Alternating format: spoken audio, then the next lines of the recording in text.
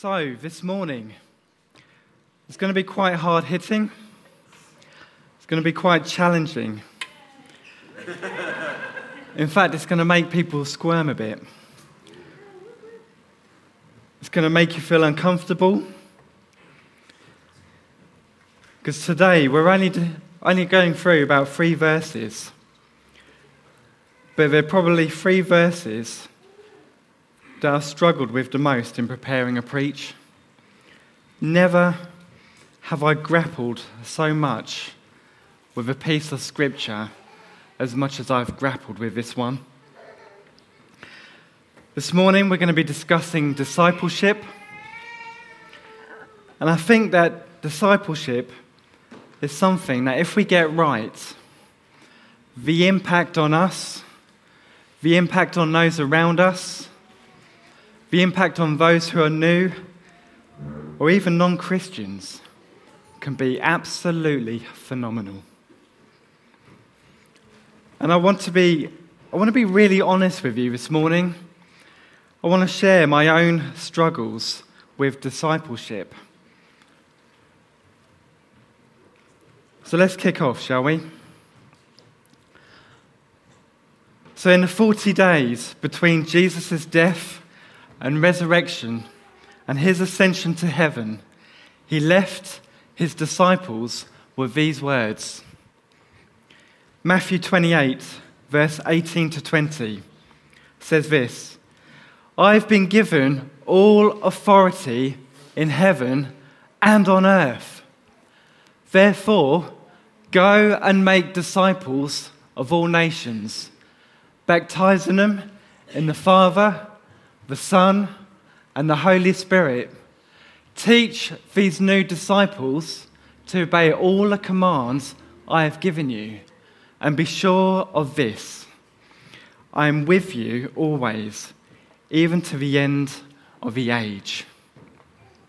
Now this here is a mission statement. This is a superior mission statement. I work for the prison service, and I've been working for the prison service for about 13 and a half years. We have our own mission statement, which is only about 5 words long, and it is preventing victims by changing lives. But this statement right here is far superior than that. Because what this is a command that is sandwiched between 2 promises. And it answers the question, why do we exist? What are we here for? We exist to make disciples, to continue the good work that God is doing here on earth.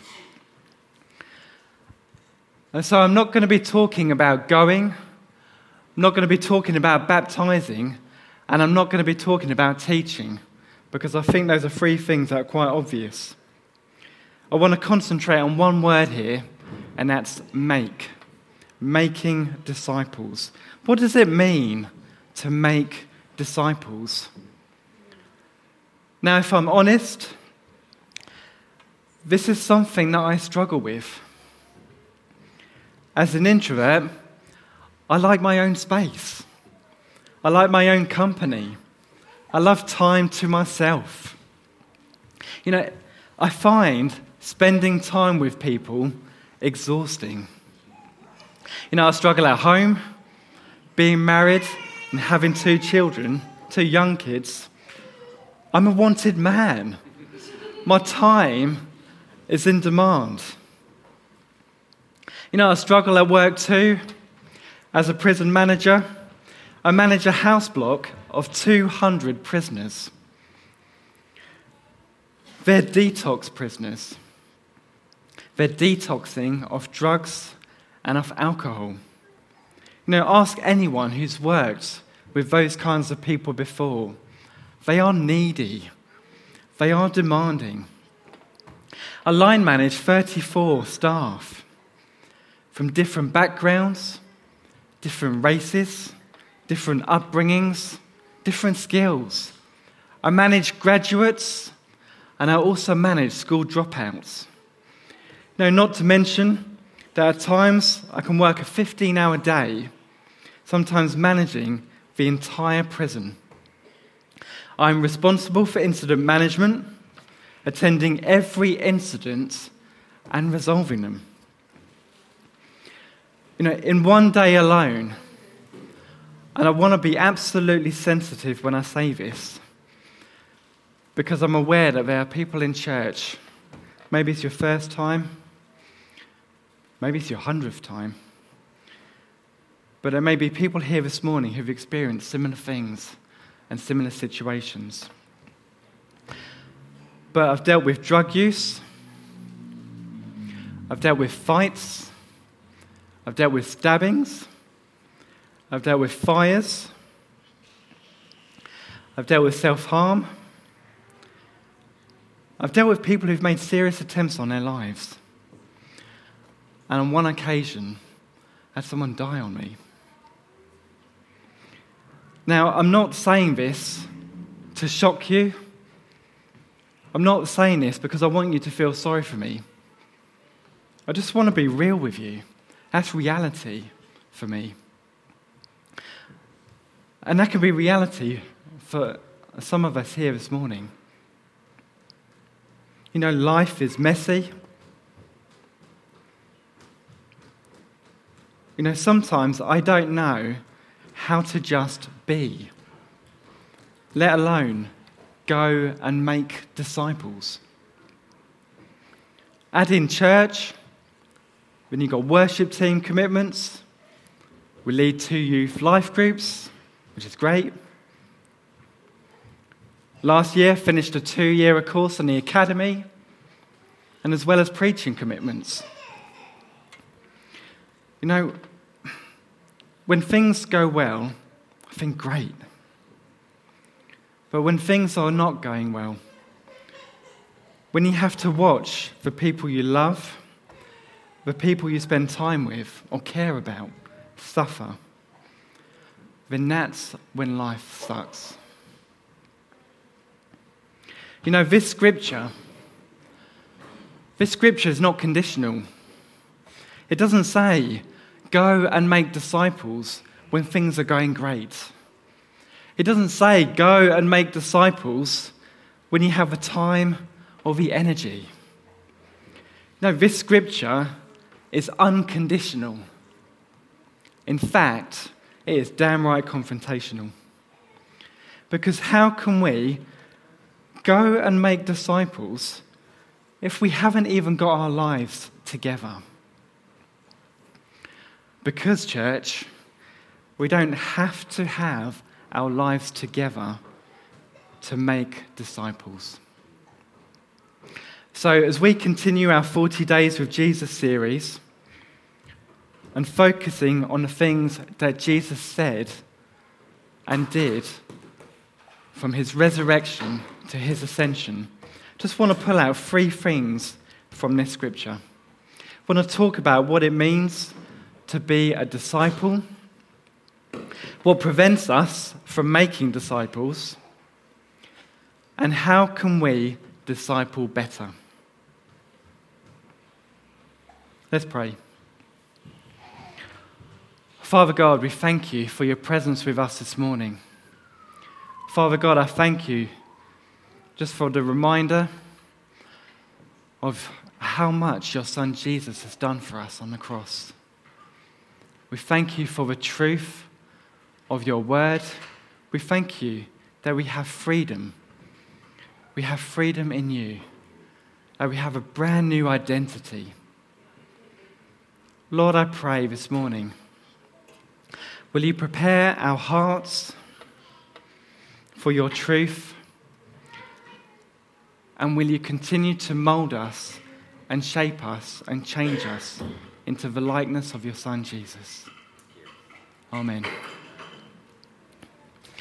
So, if we can move to the next slide, I want to talk to you about being a disciple. What does it mean to be a disciple? Well, being a disciple is someone who pleases God. This isn't just for some of the time. or most of the time. This is all the time. This is every day. This is realizing that you are planned for God's pleasure.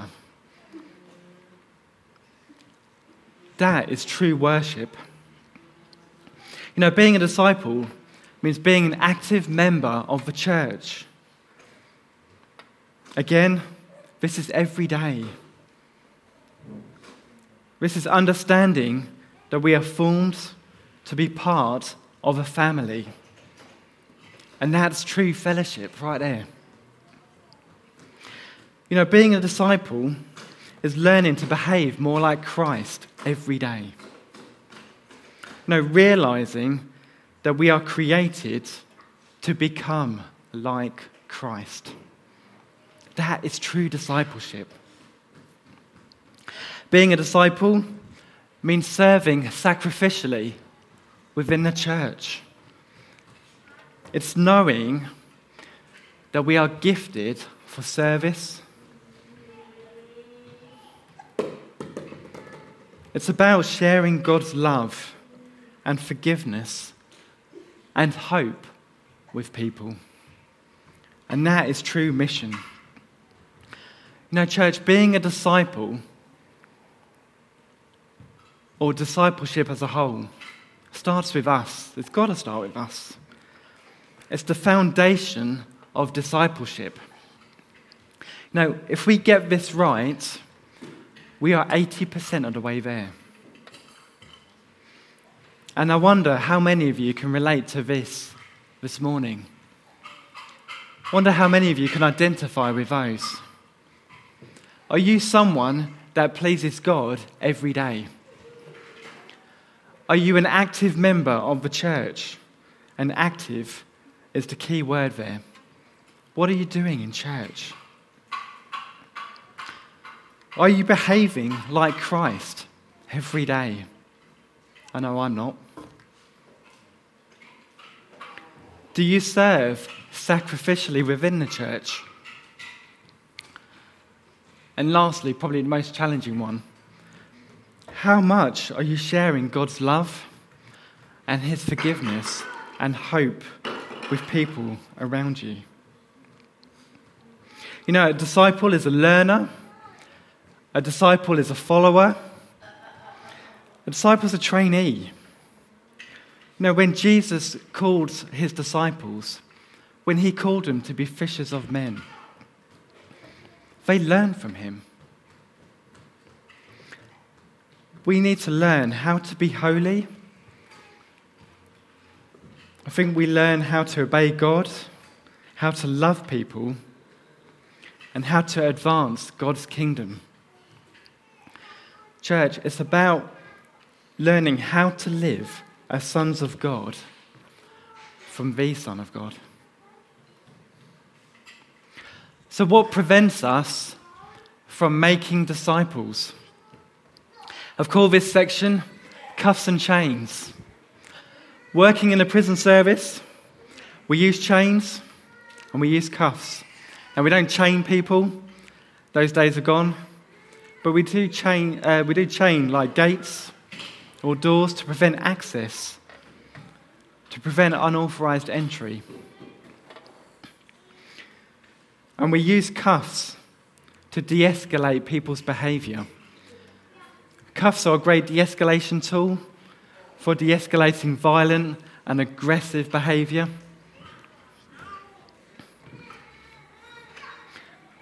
So one of the things that can hold us back, that holds me back as well, is a lack of gospel knowledge. I think that we don't share our faith because we misunderstand our mission. We don't know enough about it. I think that we don't know enough about the message of the gospel. How many times have we heard the gospel being preached or read about it? If you're here for the first time this morning, this is your first, perhaps. If this is your 100th time, then you've heard it 100 times. And yet, I think many of us struggle to be able to talk or even explain or articulate the gospel. Who can tell the difference between mercy and grace? Wisdom and discernment. I think, and I know that I'm guilty of this, that we're able to quote scriptures but not fully explain them. Psalm 119, verse 105 says, "Your word is a lamp unto my feet and a light unto my path."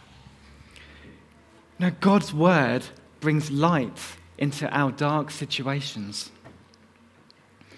John 8, verse 31 to 32 says, "If you abide in my word, you are truly my disciples, and you will know the truth, and the truth will set you free." What if we were so in love with the gospel message? What if we never lost our awe and wonder? What would happen? Would we be passionate about sharing the gospel? Would we be better equipped, perhaps, to deal with the different situations that we're facing in the church right now? What if the first thing we did this morning was to read our Bible instead of looking at Facebook? I've got some interesting stats about Facebook. Facebook's getting quite a lot of bad press at the moment.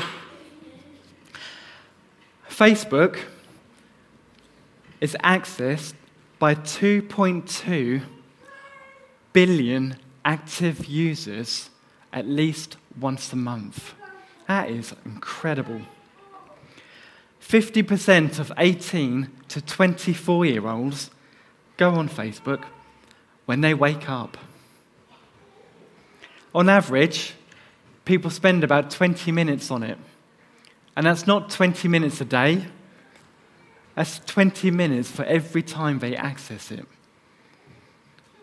So if they go on it in the morning, perhaps mid-afternoon, before they go to bed, that's an hour you spent on social media.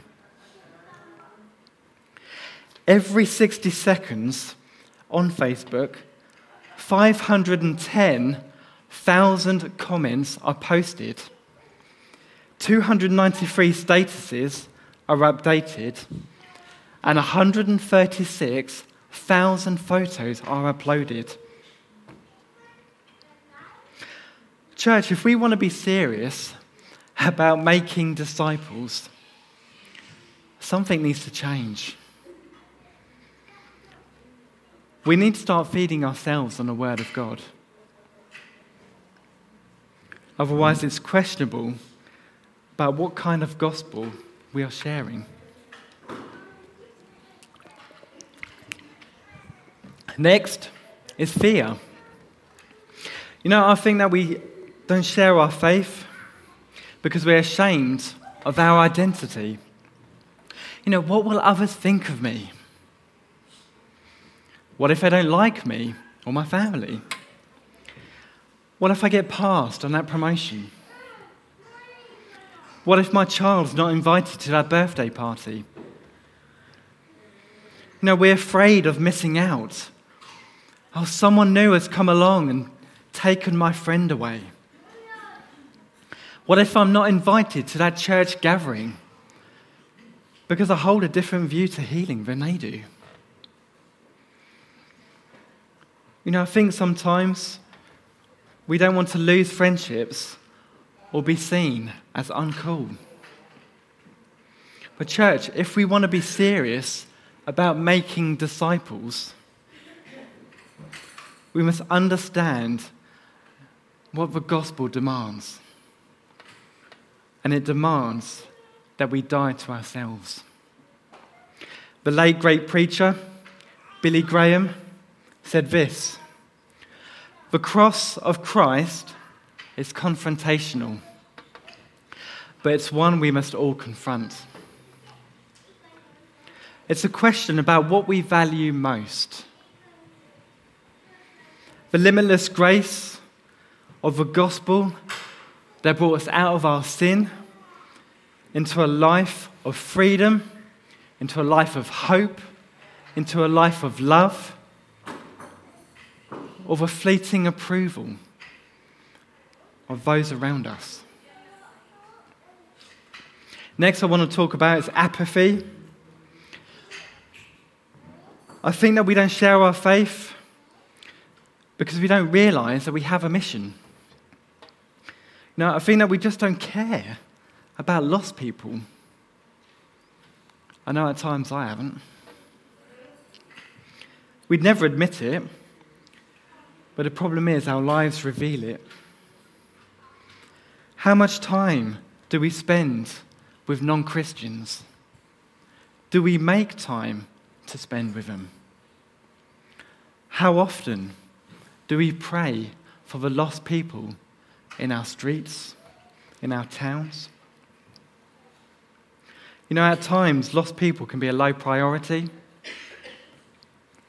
We can blow off the mission of God, and we can think that making disciples is something that we should do if we have the time. 2 Thessalonians 1, verse 9, says this about the lost. They will be punished with everlasting destruction and shut out from the presence of the Lord and the glory of his might. That is hard hitting, that is. And we could take it one step further and personalize that verse. And we could substitute the word they for the names of our friends, for the names of our family, for the names of our work colleagues. My mum's not a Christian. So to think that my mum will be punished with everlasting destruction and shut out, I can't continue that. Because church, if we want to be serious about making disciples, then there's no room for apathy. We've got to up our game. Something I definitely struggle with is a lack of compassion. I think that we don't share our faith because we misunderstand what it means to be a friend of the world. I think in the career that I work in, working in a prison service, you're exposed to different situations that a lot of people don't face. And it can make you feel a bit hard-hearted. So when I hear of something, troubling going on, I'm a little bit blasé about it. And I think that I forget to live, or what it was like to live without Christ. And I think we can all feel that way. We can lack a compassion for the lost.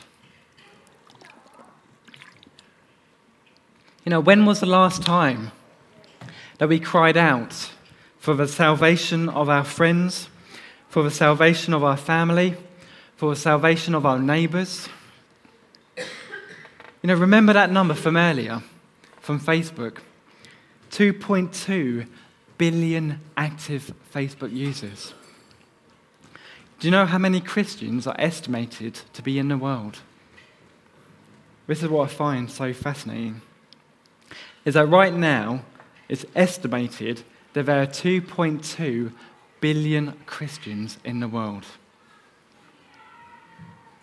Sobering.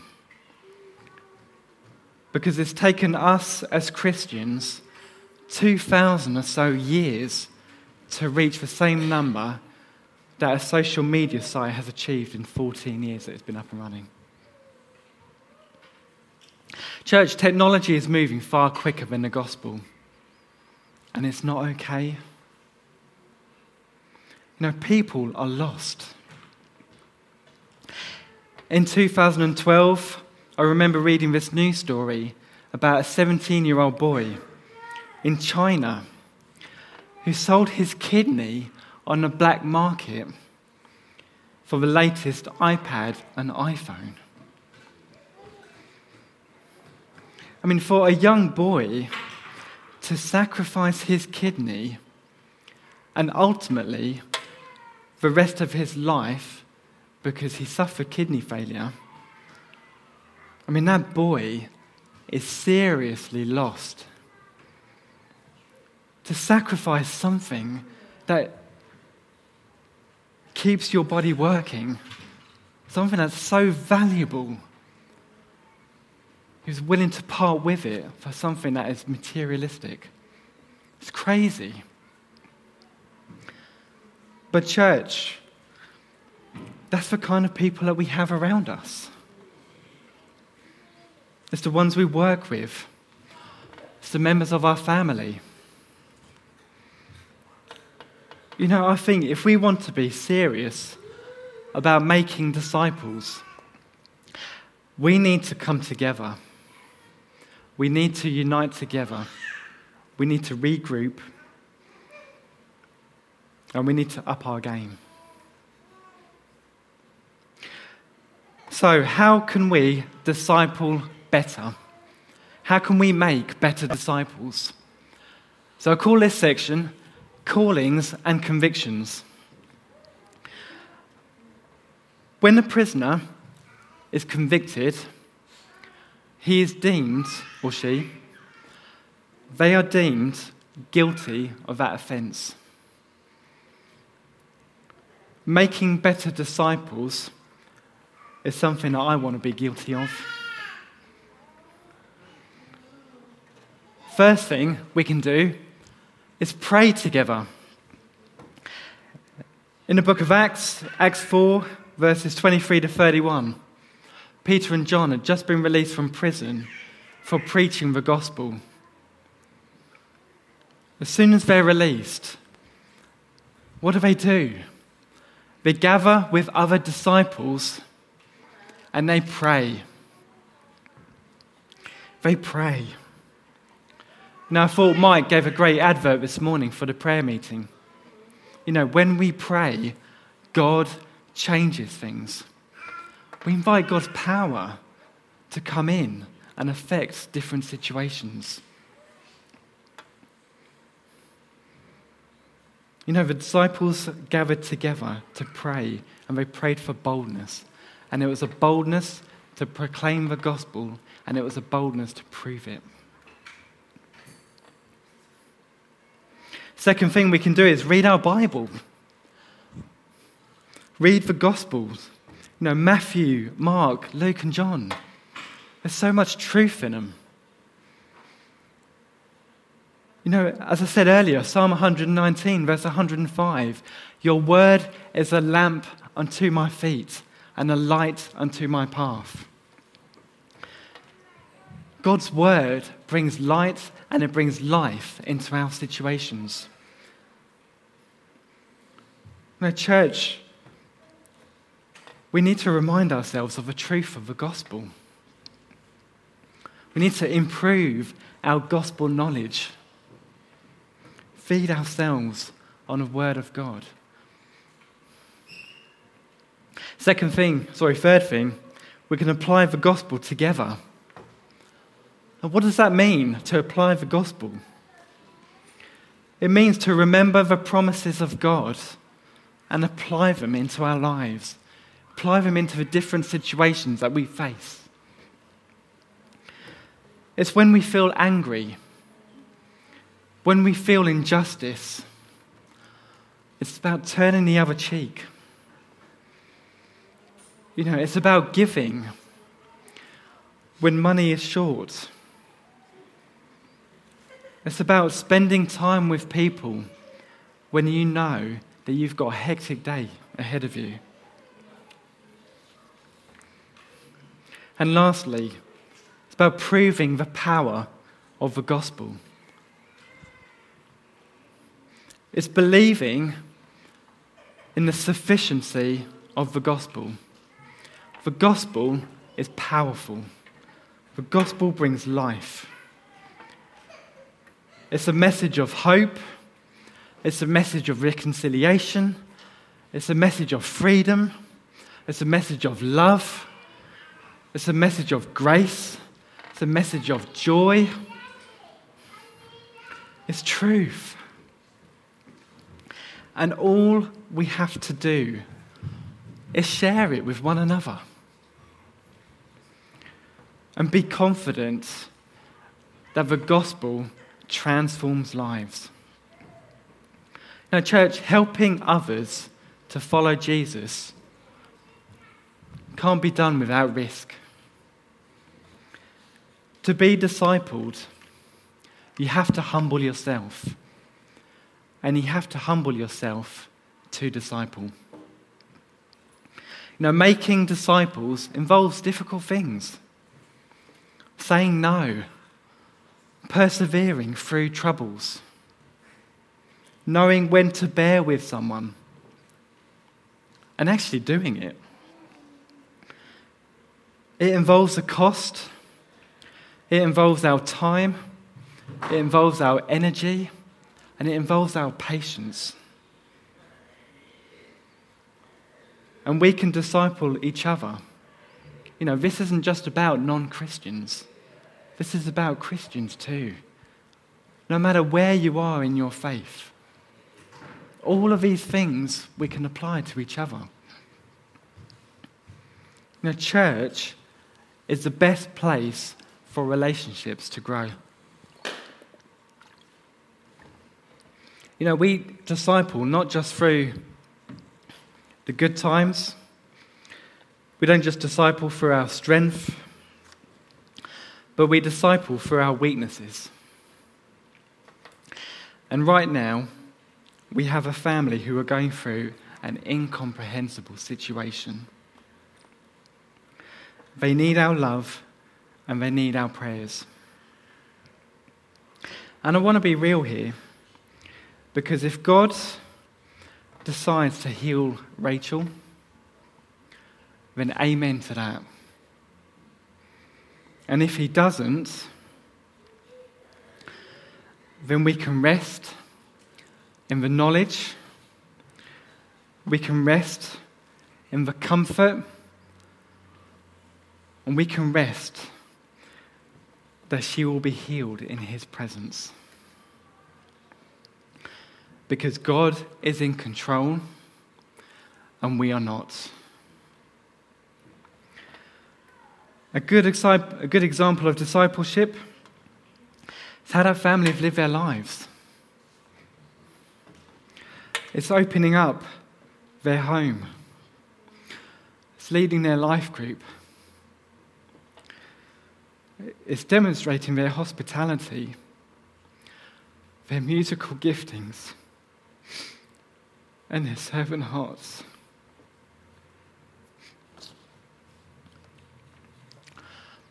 And a greater example of discipleship is Jesus Christ. He is our perfect role model of great discipleship. That great command that we started with earlier. Sorry, I didn't realize I was going to get a bit upset. That great command that we read earlier, Matthew 28, 18 to 20. It's sandwiched between two promises. When Jesus called out his disciples, he called them to be fishers of men. He spent time with them. He sacrificed himself for them. And if you know the bigger picture, when does he start sharing about the cross? When does he start sharing about him giving up his life? Not till they understand who he is. When Simon Peter said, "You are the Messiah, the Son of the living God." And I've got this great quote by Mark Potter. It says, Jesus, like any good fisherman, first catches the fish then he cleans them. Discipleship is challenging. I said at the beginning that I'm an introvert. I love spending time by myself. I find spending time with people exhausting. But it doesn't mean I don't want to do it. And church, this is quite a challenging word to bring, but I want to challenge you even further. Because I want to ask you, what kind of gospel are you sharing? If you spend your time on social media, if, like me, even this morning, when you wake up and you're on social media, you're on your phone just scrolling through, or you go to bed last night and scrolling through, you'll end up just talking things, social media. If you're tired, if you complain that you're tired all the time, people ask you, how are you? Yeah, I'm tired. Oh, how are you doing today? Yeah, I'm tired. I'm tired. You're going to preach a gospel of tiredness. Church, if you're stressed, people ask you how you are, how you doing.